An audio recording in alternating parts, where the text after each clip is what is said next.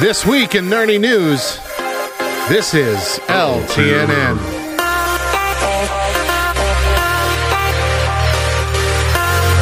It's been no secret that Nintendo has moved a lot of Switches this year, largely thanks to all of us being cooped up in our homes because of the pandemic, and of course timed it perfectly with the release of Animal Crossing. But while everyone was paying attention to what Microsoft and Sony were doing with their new consoles this month, Nintendo had their best month ever for the Switch. In October, they sold almost 750,000 new Switch consoles.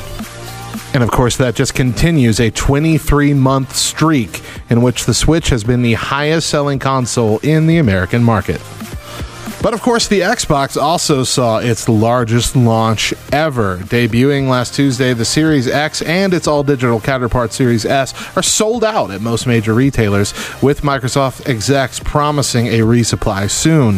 The Xbox Series X does have the advantage of initially launching in 37 countries, which is almost 3 times as many as the Xbox One launch in 2013. But even so, in order to have beaten the previous sales record set by the Xbox One, the Xbox Series X must have shipped over 1 million units on launch day alone.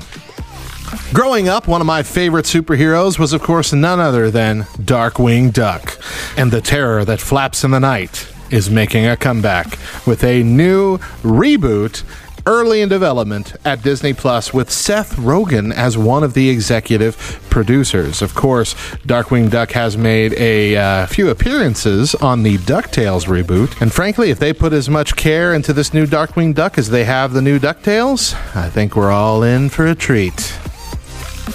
And finally, a couple exclusive streaming updates. The Steve Carell and Greg Daniels vehicle Space Force has been greenlit for a second season on Netflix to begin production in 2021. And Disney Plus has given us a start date for WandaVision. It kicks off on Disney Plus on January 15th. Great way to start the new year.